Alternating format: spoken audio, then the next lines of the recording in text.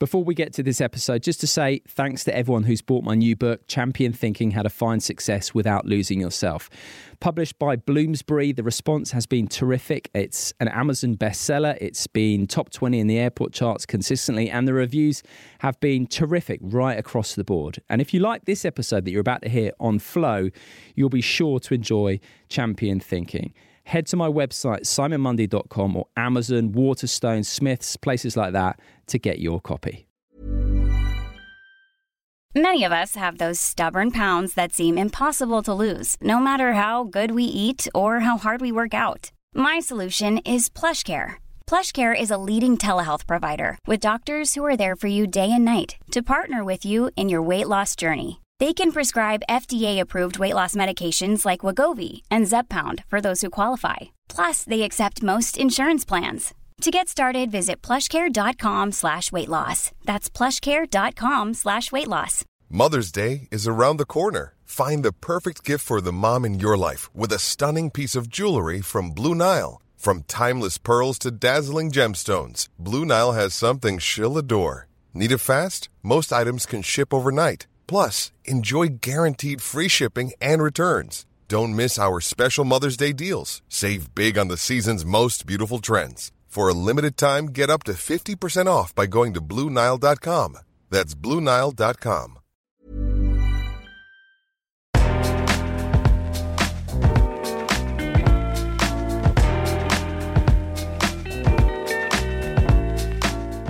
Hello and welcome to what is a bit of a different episode of Life Lessons from Sports and Beyond. This is a careers special recorded to mark National Careers Week. My guest is Helen Tupper, who hosts the Squiggly Careers podcast, along with Sarah Ellis. They've also written 2 best-selling books, The Squiggly Career, and their cracking new book is called You Coach You, and it's about giving people the tools to become their own careers coach. Helen and Sarah are also founders of the award-winning company Amazing If, through which they lead workshops across the world to help people navigate and take ownership of their careers with confidence. In this episode, we get a taster of the work they do by discussing the 5 key skills they've identified that people need to be able to thrive in a squiggly career. But I began by asking Helen, what exactly is a squiggly career? So I guess it's more of a concept than anything else, really. It's the idea that careers are full of change and uncertainty and opportunity and possibility at the same time.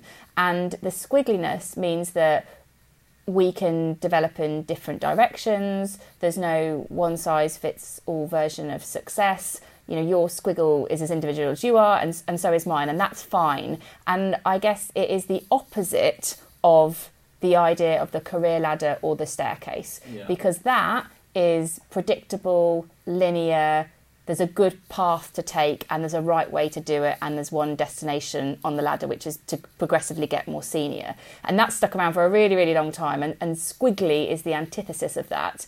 And we believe that if we can start to embrace squiggly careers as the new normal, more people can succeed at work in a way that's reflective of what they want from work, not what other people think they should do or what was right a long time ago. I watched your TED Talk with your business partner, Sarah, which I thought was very good, by the way.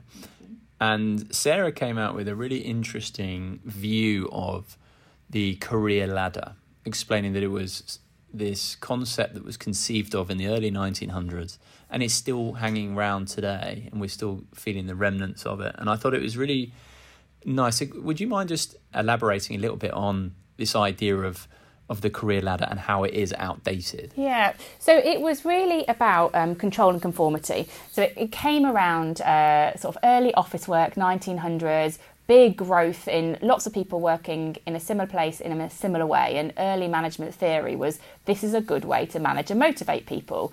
And in a predictable world where people were doing the same things, perhaps it was.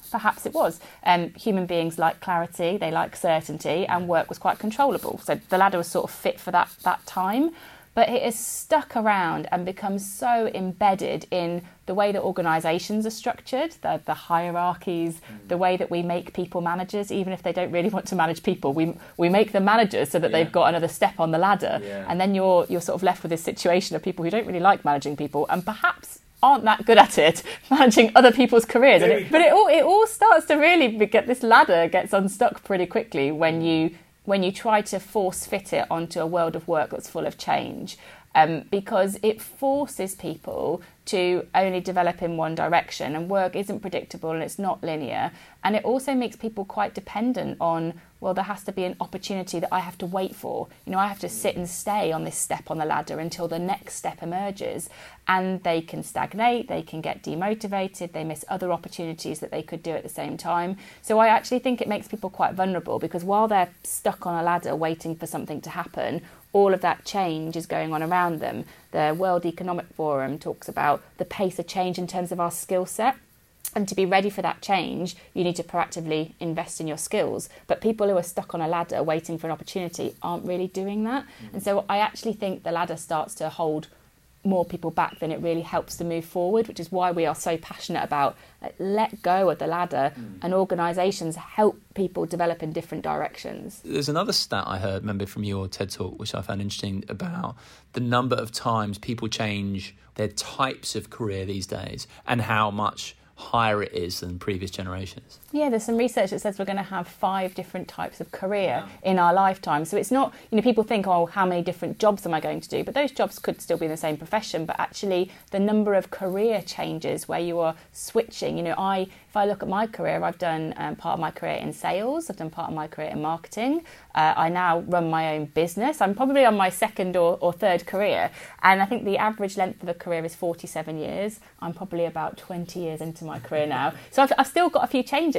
But I think when you are open to that, you are kind of ready for it. You're having more curious career conversations. I'm not trying to attach myself just to the identity that I've got today.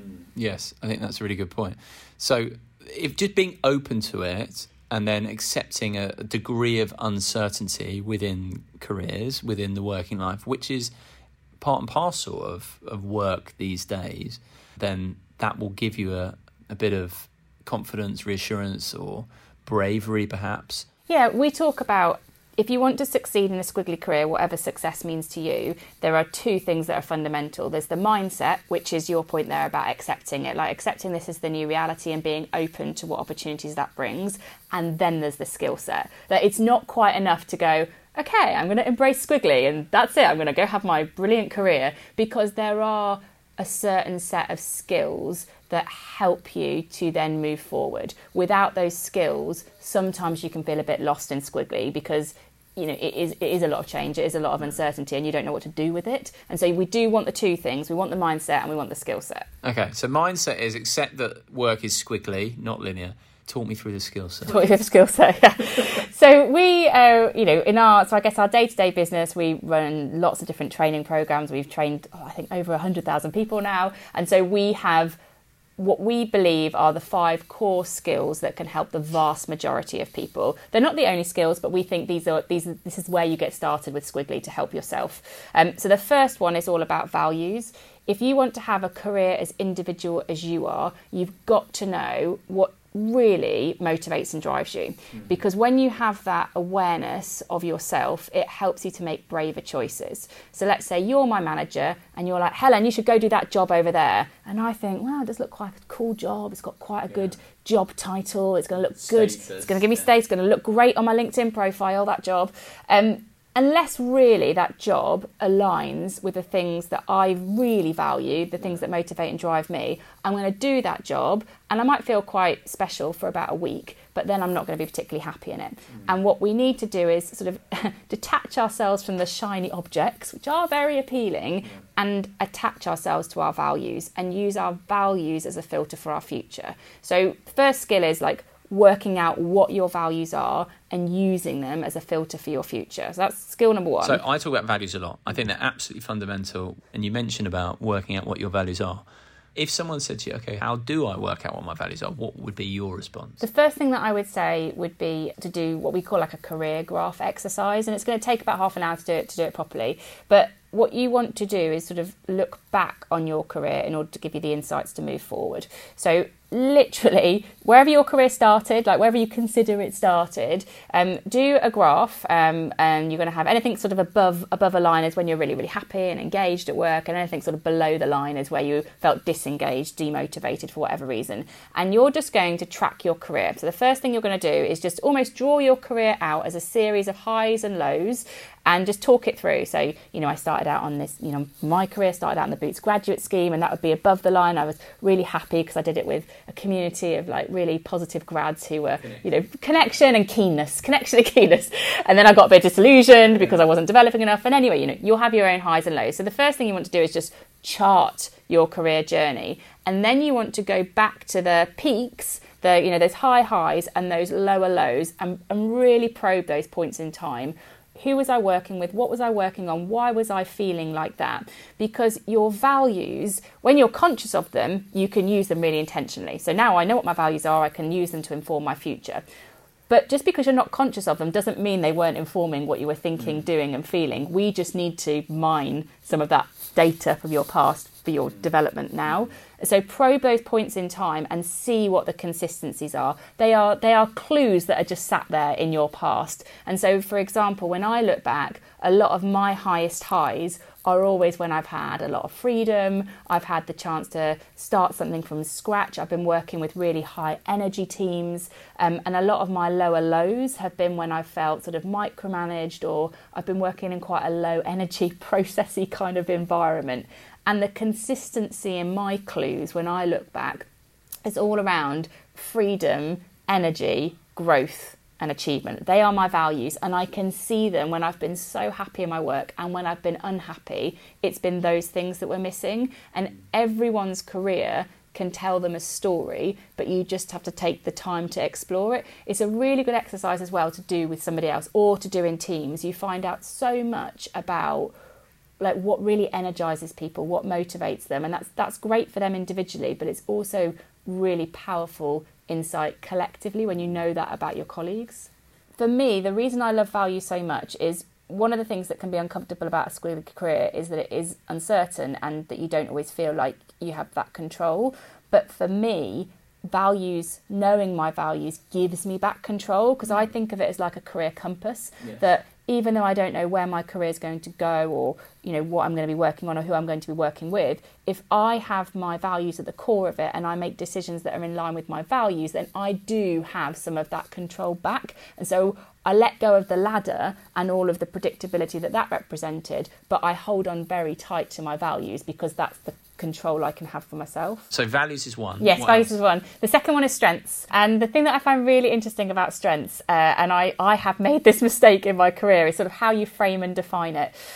So I used to think a lot that strengths were like the stuff that we're good at, the things that you're great at. And I sort of evolved my understanding of strengths, because actually there's a lot of things that we are all good at in our jobs. We've learned to be good at lots of different things, but not all of that stuff gives us energy.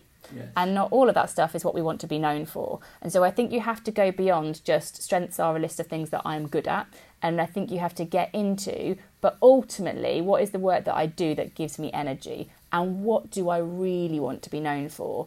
And that will be a much shorter list of things, but that's good, because we really want to focus on what gives you energy and what do you want to be known for. Because if you can overinvest in those things, if you can make those strengths stand out, you will get matched to more opportunities that need those things that you want to be known for, that give you energy. You will also not get matched for some of the other things that you're averagely good at, but fine, let someone else get matched for that stuff. Let's make you specifically attracted to opportunities that need the things that give you energy you want to be known for. So having that understanding about yourself, and I think the second thing around strengths is just being aware of the difference between your intent, that stuff you want to be known for, and your impact, the things that you actually are known for, and just managing that balance. What we really want for people is their intent, what they want to be known for, and their impact, what people experience when we work with them. We want that to be aligned. That's brilliant.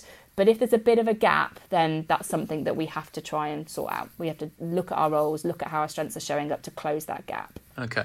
So when you talk about gives energy, so energising, is that almost another way of saying something that makes your heart sing? Yeah, something that makes your heart sing, something that you do that thing and you kind of have more energy after it. I'll give you an example. So I started my business now, Amazing Gift, as a side project when I worked at Virgin. And I was doing quite a busy job at Virgin. I was launching a new business for Virgin, and I think I just had my first child, Henry. And so quite a lot going on in my life. I think I'd also started an MBA.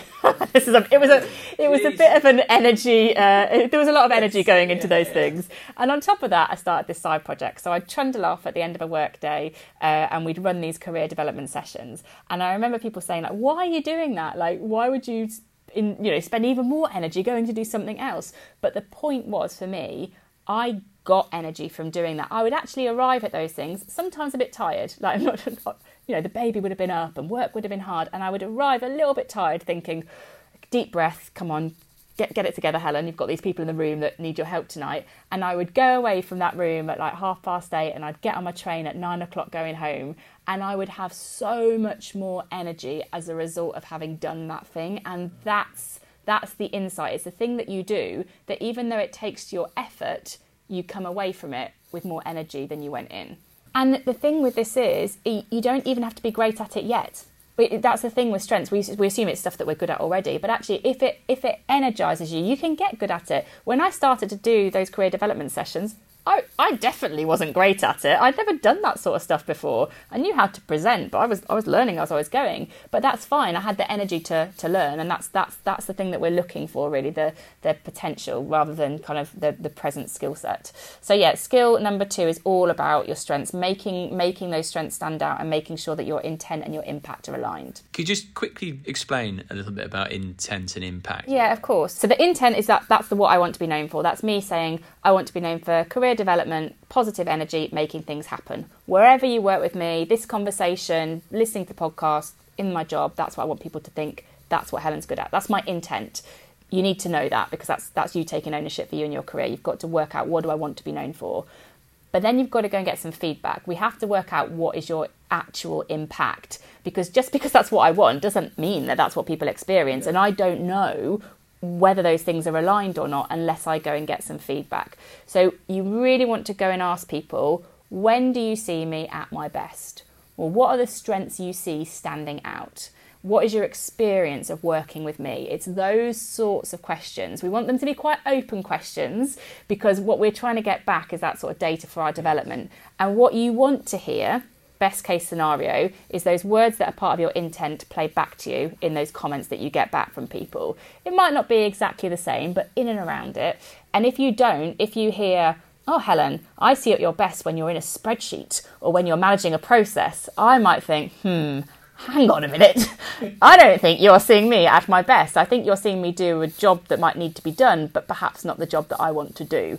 And what can I do differently? So the strengths that I want to be known for are the ones that are standing out. So speak to enough people, yes, so you get a broad image, and then if you can find the cross-section of intent and impact, bingo.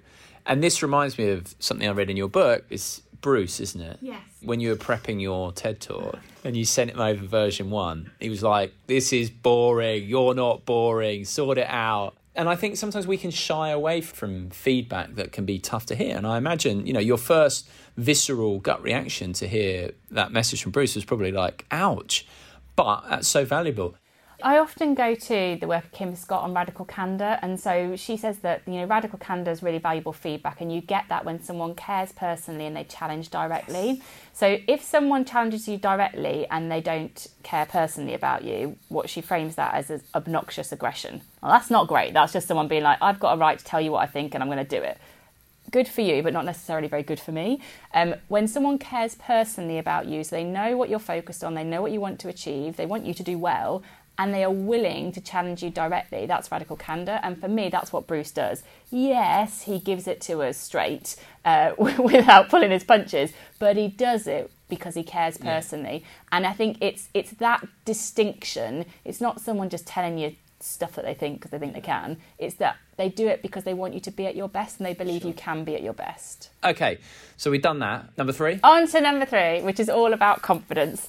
And confidence, the reason this is important, because honestly, everything else is quite a lot of self-awareness, but you risk it not converting into action if you've not got self-belief. So we really have to help people with the confidence to take action. And I have seen, as a result of COVID and the pandemic, actually confidence being really hit. And there's research to show that women have been affected more in terms of their self-confidence during the pandemic. But broadly speaking, people's confidence has taken a dip. And I've looked into kind of why this is.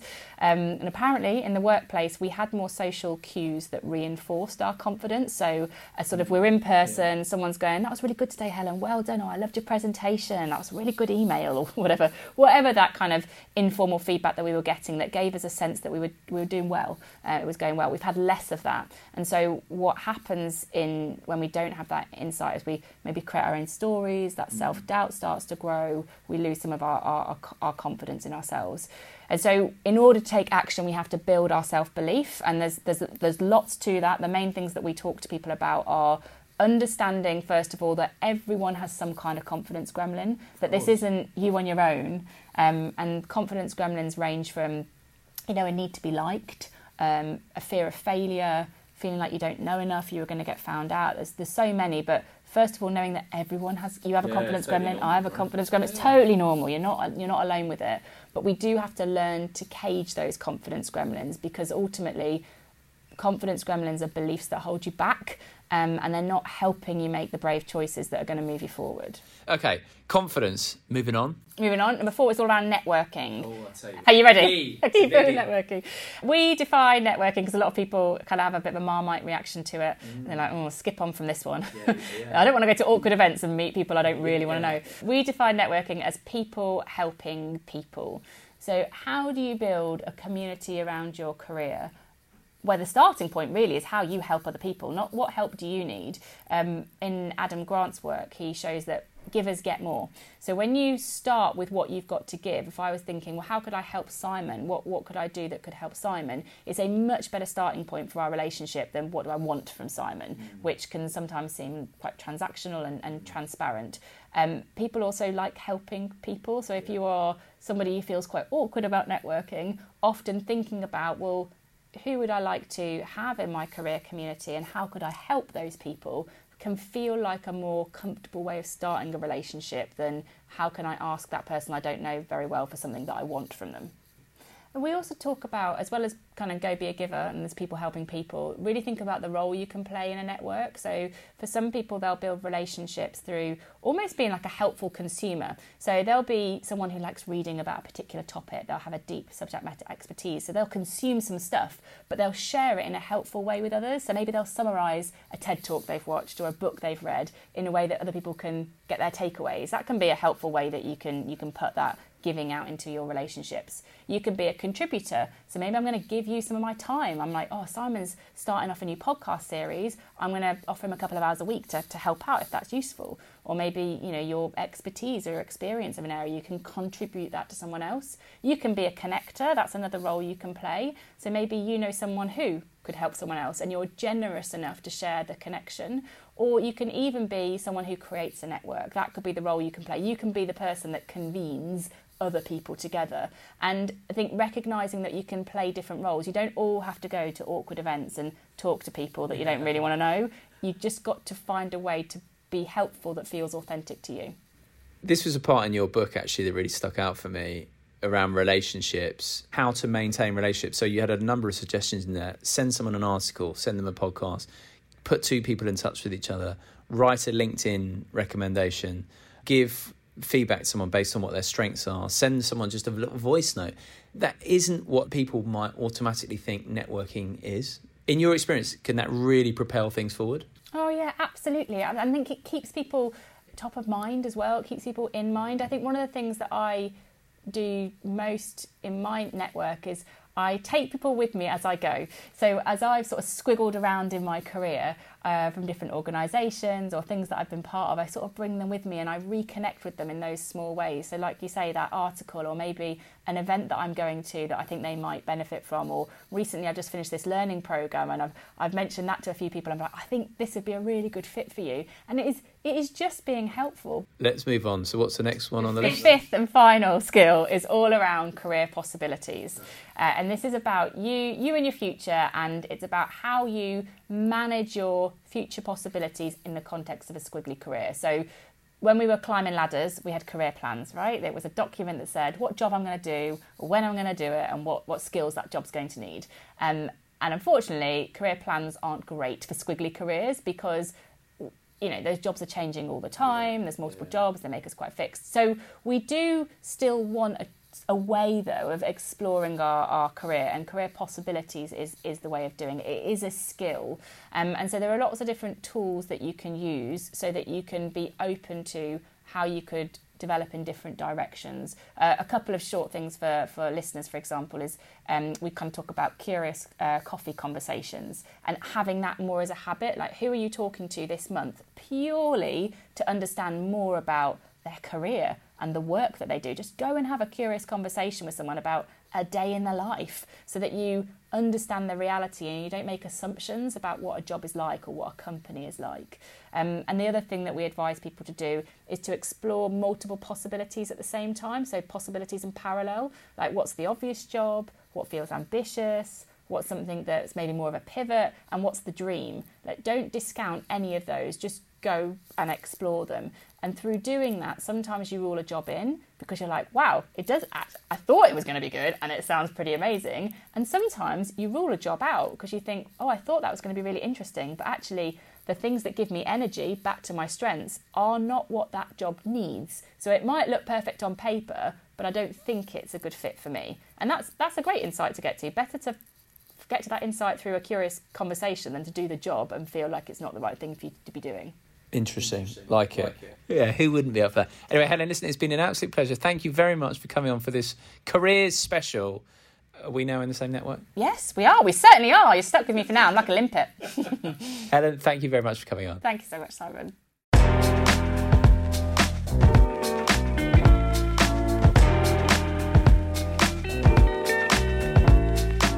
Thank you very much for listening to this careers special episode of Life Lessons from Sport and Beyond.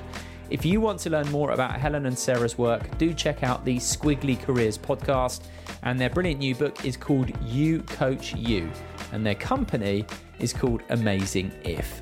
I'll be back with another mini episode tomorrow, so until then, goodbye.